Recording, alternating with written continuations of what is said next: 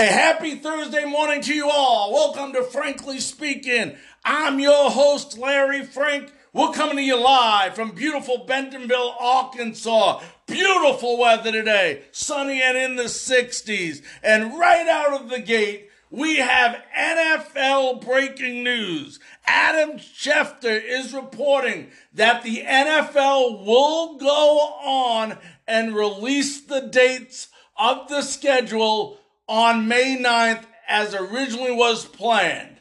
Once again, they will be releasing the schedules as planned on May 9th, and then if they have to alter the schedules afterwards due to these challenging times we're facing with COVID-19, they will do so. And, this is leadership at its finest. I praise Roger Goodell. The man is showing his true leadership qualities and running his business as normal as possible under these conditions. And, we've said this before, adversity, that's when you understand or recognize your real leaders. How do they handle it? How do they face it? And Roger Goodell is doing everything. The virtual draft. I don't think it ever crossed his mind that they were going to cancel the NFL draft, which will be going on next Thursday, 1 week from today. It's just incredible the leadership qualities this man is showing. And then you go to other sports, like Major League Baseball. You look at that and you see what's called the lack of leadership. And yes, I'm going to go on a rampage. I'm at my best when I do this on Robert Manfred. Robert Manfred is showing day after day that he lacks the leadership qualities it takes to be commissioner of Major League Baseball. I'm listening, and Joe Maddon's on an interview yesterday saying, and in all fairness to Joe, he's just given his opinion that baseball could be back 4 to 6 weeks. 4 to 6 weeks. You're hearing a lot of players starting to lean that way. And what bothers me about Robert Manfred is if you look at him from the whole time, even before this, let's go back to last year. Let's talk about leadership, okay? It's opening day. Cincinnati Reds, I don't know who they're playing. He's doing an interview and he's drunk doing the interview. Now, it's opening day, it's a new season, and you're going on the air drunk. First of all, you should expect to be doing an interview on that day. You're a leader. You need a plan for these things. And Rob doesn't plan real well, and we'll get into that in a little bit. That's number one. Number two, if you know you've been drinking, why the heck are you going on TV? What are you thinking? Where's leadership, baby? It's not there. Then you look at the way he handled this whole Houston Astros cheating scandal and even the Boston Red Sox. First, the Astros, gave them all immunity. He is so afraid to make a mistake that he can't end up making a decision. He came out a couple weeks ago saying, I have the final investigation on the Boston Red Sox, but I'm not going to announce it until we start the season back up.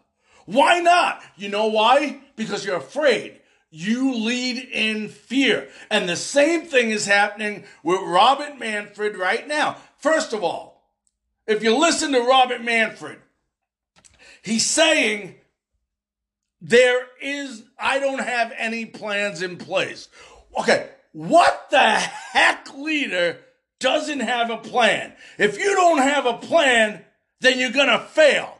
Nobody can say, okay, I'm fine if Robert Manfred comes up to me, and I invited him on this show, and I would interview and I would ask him, Mr. Manfred, do you have a plan in place to start the season? Okay, if he says to me, Larry, yes, I do, but I'd rather not reveal it at this time based on current situations until we get a more clear idea of what's going on in the world, I am fine with that. But for you to come out and say you have no plan in place, that is not a leader. What leader doesn't have a plan? You're taught that in Business 101. Okay? If you fail to plan, you're planning to fail. Okay? It's as simple as that. So when, Roger Goodell, you listen to him answering these questions, he's afraid. He is leading in fear. If it's up to, not Roger Goodell, I apologize, Robert Manfred. If you listen to Robert Manfred, he's constantly saying, you can just feel it out. He does not want to be the first sport back. I don't care what you say. He wants to be the follower, not the leader. He doesn't want it coming back on him saying, we told you so, Mr. Manfred. We told you shouldn't have came back and played baseball. Now look what happened. Somebody got sick and now we got to face this. You know what? There isn't going to be a right time. There's always going to be that possibility of someone getting sick. But he is running in fear. When you look at people like Adam Silver of the NBA, McMahon of the WWE, Roger Goodell, we just said, of the NFL. Those are people they even told the president, Mr. President, we want to lead. We want to come back first. We want to unite the United States of America. Please, please, let us be the ones that lead the nation back. That's leadership. That is 100% leadership. Now, a couple weeks ago, it might have been 2 weeks ago, the president had a conference call with all the leaders. And again, yesterday, he did the same thing. And he is telling them, if you have not heard, I will break it to you right now. He's telling all the commissioners, I want you to do what is ever necessary to get sports back in society. We need sports. Now, he's not saying do this at the risk of, possibly risking lives or getting anybody injured, but he is saying the time is coming. I'm telling you, folks, I've told you this before, baseball will be back at the end of May. The NFL season will be here. The question's going to be whether they are going to perform in front of fans or not in front of fans. See, I just moved to Bentonville, Arkansas. I'm fired up for, Woo Pig Suey and the Arkansas Razorbacks. I want to hear sounds like this. The 20, to the 10, to the pylon, touchdown! Collins is the tailback, but Allen's in the shotgun. Brandon gets the snap. They fake a jet sweep, give it to Collins straight ahead, and he's got room. To the 40, Collins to midfield, the 40, the 30, Collins at the 20, to the 10, to the 5, to the pylon, touchdown Arkansas! Alex Collins, 80 yards, and the Hogs are up by 2 scores. Collins is the tailback, but Allen's in the shotgun. Brandon gets the snap. Yes!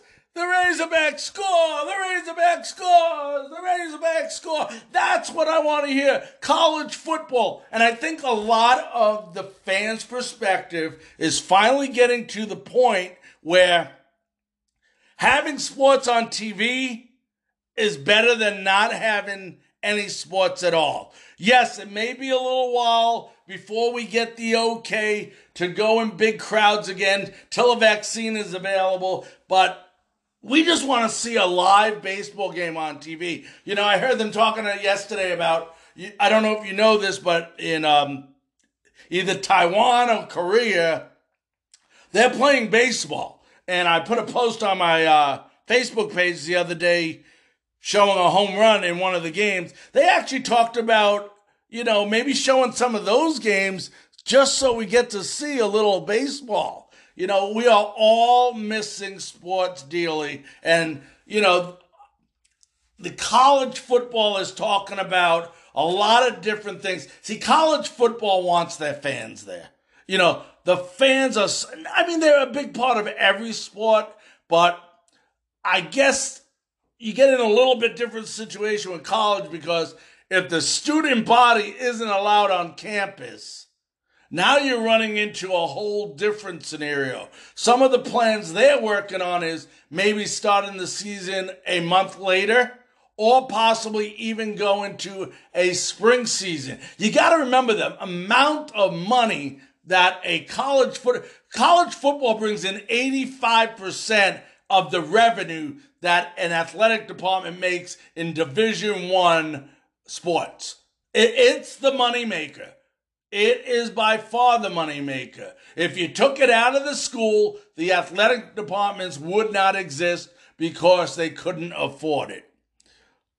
Want to remind you, a little bit later on in the show, we're going to have the son of former Cincinnati Reds great, Vada Pinson, on the phone with us. Vada Pinson III will be joining us a little bit later in the show to discuss, quite a few things, but mainly we're going to be talking about his dad's career and why isn't this man in the Hall of Fame? It just doesn't make sense to me. So we'll be talking a little bit to him about this. Also tomorrow, we will be talking a little bit of Jacksonville Jaguar football and even some Florida Gator football with Billy Lawson. Runs a couple of those fan pages on Facebook. So we'll be talking about that, the upcoming draft for the Jacksonville Jaguars. And also we will be talking about, what to look forward to if and when the Florida Gators play football this year. Then on our NFL Monday, our Football Monday, Greg Orman, the staff writer for the Tampa Bay Buccaneers for The Athletic, will be joining us live. That's this Monday. Greg Orman will be talking about the Buccaneers, among other things, and who they may go for in the draft on Thursday. So a couple of shows in a row here where we have some great, terrific guests you won't want to miss. Also want to remind you, if you have any topics, questions, concerns, maybe a question you'd like me to ask Greg Orman on Monday or Billy tomorrow, go to our first email address, frankly speaking, 528@gmail.com. We are on Twitter. If you're not following us, please start following us. We put a lot of great things on that page. At Larry Frankus, that's with the U.S. at the end. We have a Facebook page, Frankly Speaking. Go down, you'll see my face with the beard. Then you'll see some podcasts with a baseball stadium there. Go ahead and like us, follow us, listen to us. You can even leave a message there if you like, and we'll get it on the air as well. So lots and lots and lots of different ways to get in touch with us through Facebook, Twitter, and also, let's not forget, on this podcast, there is a link that you can leave a voice message letting us know what your thoughts or questions might be. Now, when we come back, we're going to talk a little bit first about some big moves that, yes, our very own Arkansas Razorbacks have made for the upcoming basketball season, capturing a couple of different recruits. And we're also going to be talking about this transfer portal, which my good buddy Dickie V does not really like. And he's going to explain why. But before we do that, we're going to go to a break and hear Dickie V's tip of the day. But have the ability to mentally be tough when things get tough. That's what life is about, because it's never going to be smooth, it's never going to be easy, it's not going to be simple. You have many times where you have to have that perseverance and that drive and that determination. So it's up to you to develop that strength of character, that strength mentally to be able to survive when those tough times happen. And when you overcome them, oh man, you overcome those challenges, it becomes so meaningful and so exciting. Welcome back to Frankly Speaking. I want to remind you, in a little bit, we're going to have Vader Pinson III coming on to talk about his dad and the great career he had and what it's going to take to push his dad into the Hall of Fame. Now, a couple news in. First, let's talk about Arkansas basketball. Two big things yesterday. They have signed. Vance Jackson has transferred to the University of Arkansas. He originally played at UConn in New Mexico. He's 6'9", 230-pound forward who averaged 10.8 points per game, a little over 5 rebounds a game, and he shot 35.3% from three-point range. So that's Vance Jackson. Then Devontae David, a 4-star recruit from Jacksonville, has signed a letter of intent to join the Arkansas Razorbacks. He was 83rd on ESPN Top 100 list. In his senior year, he averaged 21 points, 10 rebounds, 8 assists, and 3 steals. So some great news for the Arkansas Razorbacks, who have lost a couple of players already, who have declared themselves eligible for the NBA draft. So this is some good news. Those Razorbacks are starting to look good. Eric Musselman. I tell you one thing about Musselman. The guy doesn't stop working. Even during these challenging times, you see him by himself, whether it's on a basketball court or at his house, always thinking about how I can make this Razorback team better. I'm telling you something. This team is going to be a top 10 basketball team next year, and you really want to watch them.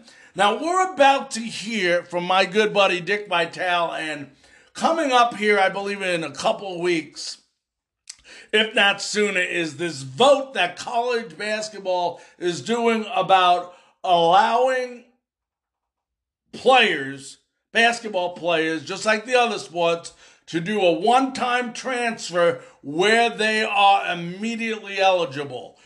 And Dickie V doesn't sound like he's a big fan of this.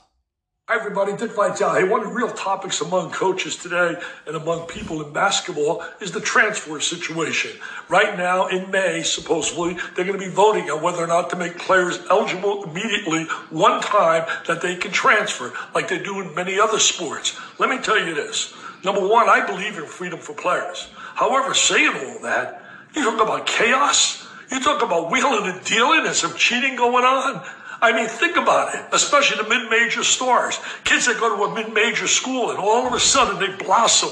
Schools are going to be rating them like you can't believe. And what about guys that are non-starters at the elite schools? People are going to be whispered in their ears, get out of there, man. You're not getting the playing time. Come with us. Oh, yes, there's a way to beat them in a wheel and deal. Trust me, it will happen.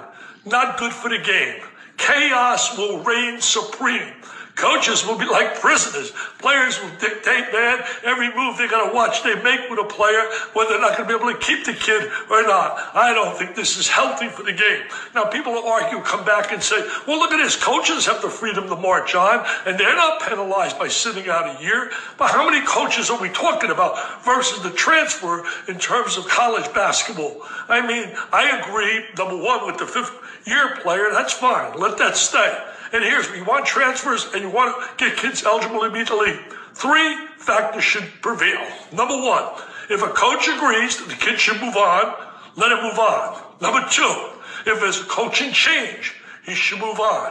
And number 3, if a situation where a mom, a dad, or a guardian, somebody really responsible for that youngster, passes, he should be allowed to play immediately. No if, but, whats, no exceptions. Those 3 factors prevail. Hey, let me tell you this. I love the game, and I love kids. I like to see them have every opportunity. But I don't want to see the game become an absolute cesspool. Because I'm telling you, The wheeling and dealing and cheating that will prevail will be off the charts. And we don't need that in college basketball. We have enough that's gone on. Bottom line is, I don't agree with this rule at all, allowing that kind of chaos to prevail. And you know what? I 100% agree with Dickie V. Not because he's Dickie V. He's right. Just think about it. You're a coach. You piss off a kid. And, nowadays, and I'm not knocking the Millennium Group or anything like that, but people are a lot more sensitive. Every little thing bothers them that much more than it bothered us 20 years ago. These kids, like he said, it's going to be a cesspool. It's going to be complete chaos with kids saying, I don't like this way, I don't like that way. Now, if you listen to the three things he said about, if the coaches allow them, obviously a death in the family or something of that sort, Dickie V has good points. Those are situations I agree with. There are exceptions to every rule. But as far as this rule goes about just allowing people, all over the place to transfer, I completely agree with Dickie V and disagree with the NCAA. It just amazes me as I constantly get Twitter reports and things of that sort, but the amount of outpour that everyone in this country, and I'm including the athletes as well, are doing to help others out. In a time of need, these challenging times, you see everybody coming together. You see all these different teams from Major League Baseball to WWE to NBA to NHL to NFL constantly giving more and more meals. They're feeding people in need. They're helping small businesses who are suffering. It's just so good to see all of us just uniting together to help each other out. I do want to also take this time while we got a few seconds to thank all the doctors, nurses, CNAs, health officials, paramedics, and so on. I know there's so many people. The truckers, the people working in restaurants, the grocery stores, the Walmarts, for everything they are doing to make this challenging time that much easier for us. I mean, they're the ones in the trenches right now. They're the ones, really stepping up. And I just, from the bottom of my heart and for my entire staff here, I know I speak for, frankly speaking, we thank you very much. While we're on the topic of the COVID-19, the coronavirus, last night, my good buddy and friend, I love tweeting him, Jay Glazer, broke a report about one of the Rams players who has had the COVID-19 coronavirus. It was about center Bryan Adams of, I'm correct, the Los Angeles Rams. And he broke this yesterday, and for some reason he took a lot of flack for it. I want you to first hear it, then we're going to discuss it. As you know, on Fox Football Now, we break news. We've broken it the last couple of weeks. This is a news item I would hope that I would not have to break. We had Sean Payton on a couple of weeks ago as the first member of the NFL family that we knew that had the coronavirus. And now I'm here to report we have news of the first player to test positive for the coronavirus. It is Rams center Brian Allen. Now, I talked to Brian this morning, and he said he got it actually about 3 weeks ago. And the first thing he said was, quote, I woke up 3 weeks ago, I couldn't smell anything.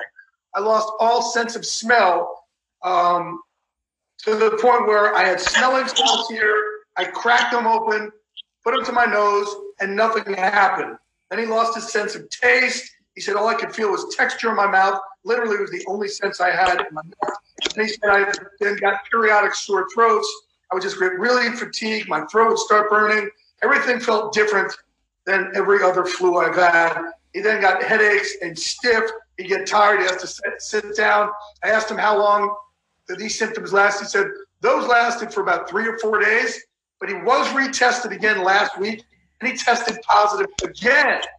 But Brian told me that because of the length that he's had it, as of Thursday, he will actually be in the all clear. So his symptoms have cleared up except for the taste and the smell. He said doctors have actually told him a range of when he's going to regain his smell. He said it was anywhere from 6 to 8 months, but he's actually 6 to 8 months, but he's actually regained some of the smell already. So he's not really sure what information to go on. But again, Brian Allen, we're glad that, and Brian said to me also, look, my case wasn't as bad. This is a real life or death situation. That's not what my situation was. So we're glad, we're happy that Brian Allen is able to pull through this.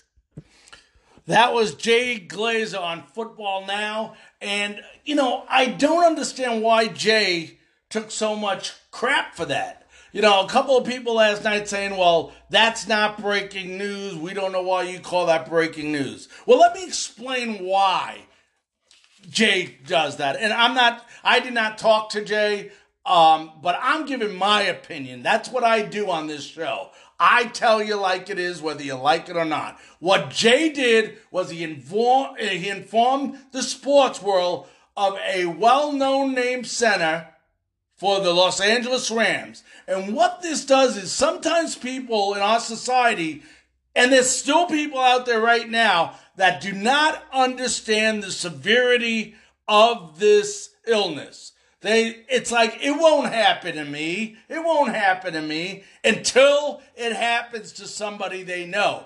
And one of the things sports fans seem to recognize is sports athletes. And when you hear that an athlete has gotten it, somebody you watch play every Sunday of every football year, it starts hitting you. It hits you a little bit harder because these athletes are like family to a lot of us sports fans. We watch them, we grow up with them. Some of us will never ever meet them, but we still feel like they're part of our lives. Just like when you listen to a sports show like this or like any of the other great sports shows out there, you become used to that routine. It's like a radio show in the morning. You don't know necessarily the disc jockey. Bobby Bones, a great example. I love listening to him here in Arkansas. I don't know Bobby Bones, but he's part of my life because I listen to him every morning. And when he's not there, you recognize that. So for people to knock Jay Glazer, I think Jay was doing a big credit to people to try to get them to understand this can happen to anyone, can happen to you, can happen to me. All he was doing was letting the people know this is the first player in the NFL.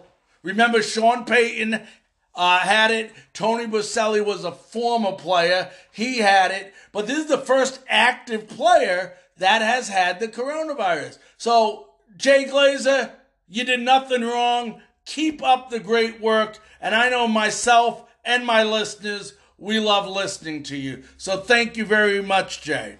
When we come back, we are going to have Vader Pinson III, the son of what I believe to be one of the greatest outfielders in the 1960s. His dad, Vader Pinson. We will be talking about him and also what is it going to take to get his dad into the Hall of Fame. We'll be back right after these messages. Field were acknowledged with a Gold Glove Award in 1961. A National League All-Star, his first 2 full seasons in 1959 and 1960. Pinson also led the league in doubles in each of those years and would rank among the league's top 10 in this category in 8 of his 10 full seasons in Cincinnati. He also twice led the league in hits, at-bats, and triples, and in 1959 led the league in runs scored. Along with Frank Robinson, Pinson helped anchor one of the strongest outfields in the National League, a group that helped propel the Reds to the league pennant in 1961 and near pennants in 1962, 1964, and 1965. Vada Pinson was inducted into the Reds Hall of Fame in 1977. Yes, he was. In 1977, Vada Pinson was honored into the Cincinnati Reds Hall of Fame. Now, let's listen to some of these statistics, which we're going to go over in a minute. But in his first season, he batted .316, 20 homers, 80 RBIs, 21 stolen bases, 205 hits, and he led the leagues in runs, doubles, and outfield putouts. Incredible. Vada Pinson had more hits in his first 5 seasons than Willie Mays or Stan Musial. In 1961, he led the league in hits, finished second in batting title, and third in MVP voting. Only one of 10 players now in baseball history, that's Vada Pinson, is only, once again, one of 10 players in baseball history with 2,500 hits, 250 homers, and 250 stolen bases. He also had 5 seasons of 20 homers and 20 stolen bases. Vada Pinson also has more career hits than Bobby Alomar, Ernie Banks, and Ted Williams, who are all in the Hall of Fame. Ladies and gentlemen, it is my great pleasure to have on the Frankly Speaking hotline with us Vada Pinson III, who is the son of the great outfielder from the Cincinnati Reds in the 1960s, Vada Pinson. Vada, how are you doing today? I'm doing great, considering the circumstances. Doing good. Good. I mean, how's the family doing during these unfortunate, challenging times right now we're going through? Well, so everybody's doing well. Everybody's, trying to stay indoors and keep a mask. If you go out, keep a mask on, wash your hands. Just trying to do what everybody else is doing right now. I completely understand that. I've been looking at the Hall of Fame fan page that you have, and first of all, I just want to tell you it's incredible. I love looking at that stuff. And yesterday, as you know, April 15th, as always, Jackie Robinson Day, when the color barriers were broken in professional baseball, and I happened to be looking through your page. And one of the pictures that caught my eyes, and you probably know where I'm going with it, is the one with your dad where he was getting a drink of water out of a faucet that had the sign that said colored next to it. And, I think a lot of the people of today's generation don't realize it wasn't just the ability of the ball player back then, but the mental aspect someone like your father had to go through with all the racism that was there. Well, yeah, that's a really strong picture. Every time I post it on Facebook every now and then, just to try, to make, I guess you could say it's a history lesson of what the baseball players had to go through back at that time frame. Because, it was totally different than what the baseball players are doing today. A lot of the African-American ball players back at that time frame, they didn't even get to stay in the same hotel as their counterparts who they play are their teammates. And and my dad and look at my dad and Frank Robinson, Chico Ruiz, and Leo Cardenas. Those guys, they were very professional. It's like they held they're cool. They were very professional. Just looking at the way that my dad handled the game at that point, because even with him taking that picture, I had that picture on my desk at work. And it's a motivation, because whenever I think I have a hard day, I look at that, I say that has to be twice as hard, to have to go through that type of stuff. Yeah, it's amazing. I mean, I, of course, wasn't born yet then. I wasn't born until the mid-'60s, but I can only imagine, what they had to go through back then. Now, your dad, obviously good buddies with Frank Robinson. They played together. early in their careers for a little while, and a lot of people say that Frank Robinson's, and I don't want to discredit what Frank Robinson's done, but a lot of people give Frank Robinson's career credit to Vader Pinson for what he's done, because Vader, if I'm correct, batted right before Frank, and they said the way he set Frank up to allow him to see different pitches from pitchers was incredible, the way he played the game. Well, I think they both complimented each other on how they played the game, because my dad still got 2,757 hits, and, he got the majority of those hits when he was with the Reds playing, with Frank Robinson. So, I think that, they both complimented, and I think that during that time frame that, with having my father and Frank batting right behind each other, I think it just complimented them both. It made them better, both best players. But I think that the only thing I think that my dad would have done more was, and I think a lot of people complained about, because my father was really, really fast. And, I wish he had bunted more. He probably got more hits off the bunt than anything, because they timed him at 3.3 seconds all the way down to first base. And if you go to take a look at my page, there's a picture where my dad hit a routine ball to the second base and he beat it out.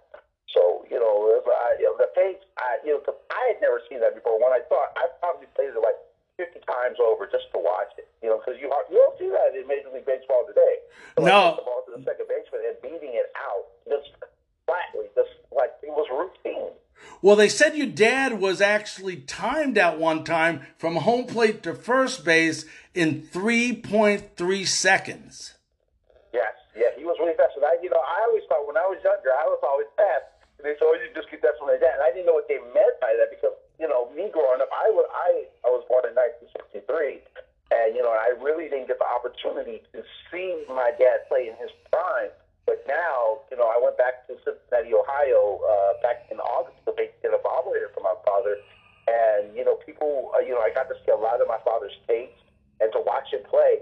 I think that, a lot of people have forgotten him, his career, because if you go back and you look at how graceful it was in center field out there in Crosley Field, it looked like he was like a ballet dancer, because not many people could handle. One of the guys, he showed me a picture of my father catching a routine fly ball in center field at Crosley, and he would show me somebody else. It seemed like it was really difficult to manage the Crosley center field position at that time.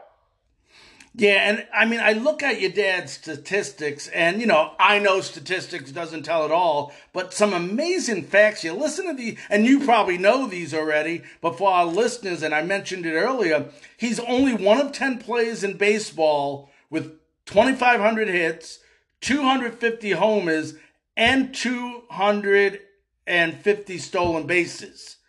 He also had 5 seasons of 20 homers and 20 stolen bases, and he had 127 triples, and you talk about the speed, I mean, that goes without saying, and he was only under 250 hits shy of 3,000 hits. Do you think that your dad, the first 10 years anyway, playing in Cincinnati, maybe instead of places like New York where, there were some great center fielders back then, of course, Willie Mays, Duke Snyder, Joe DiMaggio. Do you think playing in Cincinnati might have hurt him for his bid for the Hall of Fame?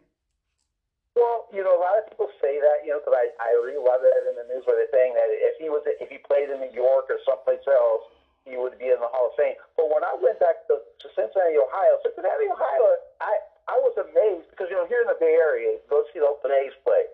You see, you see the people come, but not like they did in Cincinnati. Cincinnati, Ohio has a big following of baseball fans. I remember when we were doing the bobblehead and they were getting ready to have the game, it's like you couldn't even move. It was like the president of the United States or somebody, they were going to have a big old concert. You couldn't move. There was so many baseball fans. And I think it might have played that type of a role back then, but now I wish my dad had played now, because it would probably be totally different. Because the Reds, I don't even feel like they represent my father well in the Hall of Fame there, because you basically have to look for his information. And I posted a mural that they did, not a mural, but a tape of what they have of my father, and it's really exciting to see, and listen to. Because if you listen to, you're like, why don't they have more, more information on my father, and even in the say his Hall of Fame.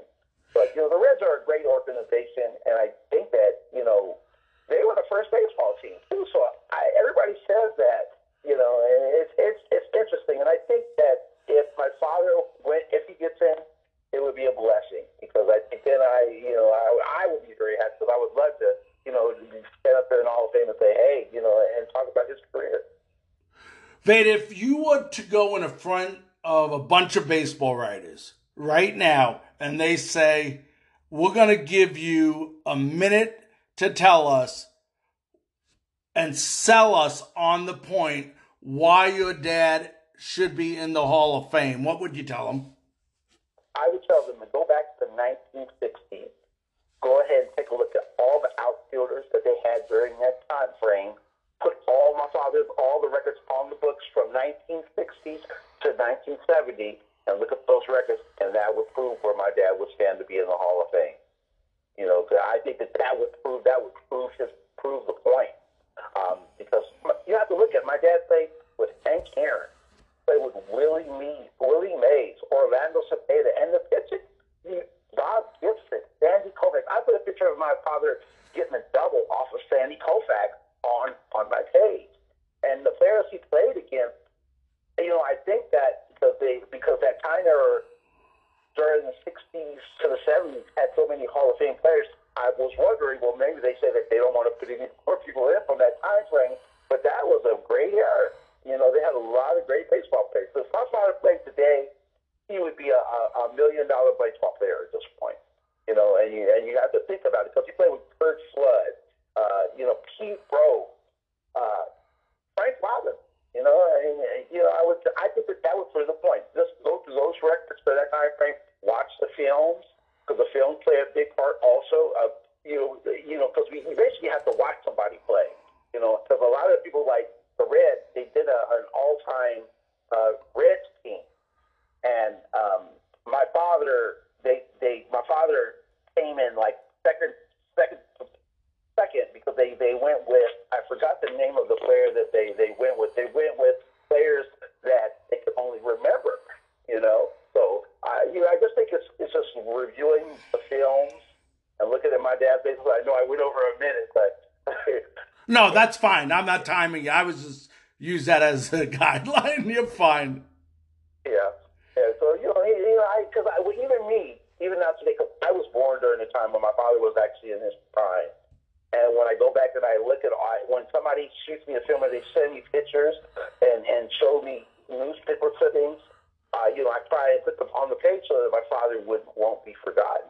Because when I look every time I go back and I put a piece of film on the page where it shows my father, roaming center field, and he just looks like he's so comfortable and playing that position. That's a really tough position to play, especially Crosley Field, from what I've learned. Because I don't remember being in Crosley Field, but I just remember the way that when I went to Cincinnati, that they talked about how hard it was to play that one position. Yes. Now, you mentioned Pete Rose a little bit ago, and if you listen to especially the early interviews with Pete gives your dad a lot of credit for his early success in baseball. Yeah, because when you have to remember when my dad and the African American players were coming up, the times were different, and a lot of the players during that time were family-based teams where you knew that everybody was going to be on the team. And my dad and Frank had gotten really, really close, because a lot of the ball players wouldn't talk to the African American ball players because they knew what was going to happen if they were going to get the spot. And they kind of basically did the same thing with Pete Rose, because my dad, I have a book where I was reviewing it, where my dad got Pete Rose his first roof service, and he said, "Thanks, Veda, for the roof," and he signed this book. And it was really, really cool to see that, because the Rose family and our family is just still close. I talk to Frank's first wife on Facebook all of the time, and she always asks me how my mother's doing and everything. And because her and my mom were really good friends, and they were really close. It was a tight knit, because like everything on the job, if you have somebody that's doing better than him, you know that person's going to take the lead. And in baseball, it's the very same way. If you have somebody that's better, they're going to replace it. But back in that time frame, it was different, and a lot of people would speak to you until they got to know you. Because even my dad, one of the things about my father, and a lot of people don't know that, before you got to meet my father, he is very shy. Like when I first was growing up, I was kind of the same way. Everybody was like in my ear talking about your father's big baseball. I didn't really want to speak. But my dad was like that playing baseball. And they thought my dad didn't speak English at one time. They thought he was Puerto Rican or something. It was kind of funny when you read them, when he said, no, he spoke to them and he advised me. I just think he was a really shy person. I think that played another role in his, not being as flamboyant as some of the other ball players. Well, I'm talking to Vada Pinson III, the son of the great Vada Pinson. Vada, I'm going to put you on the spot here a little bit, my friend. Okay. If your dad was still alive today, with knowing everything about Pete that everybody knows right now, would he say Pete deserves to be in the Hall of Fame? Yes. Pete deserves to be in the Hall of Fame. I truly think my father would say yes, because if you knew the relationship that he had with my father, and every time you hear Pete speak in regards to my father, I heard a video where the commentator only was referencing Frank Ross. They said, "No, he's make sure that you hear the name Vada Pinson." He was one of the people that helped me, get through, my first couple of years with the Reds when he played, and I was like, wow, it's like, and he was so insistent on making sure that they knew. And Vada Pinson, he was a very good baseball player also. So, my dad is him. I think my dad would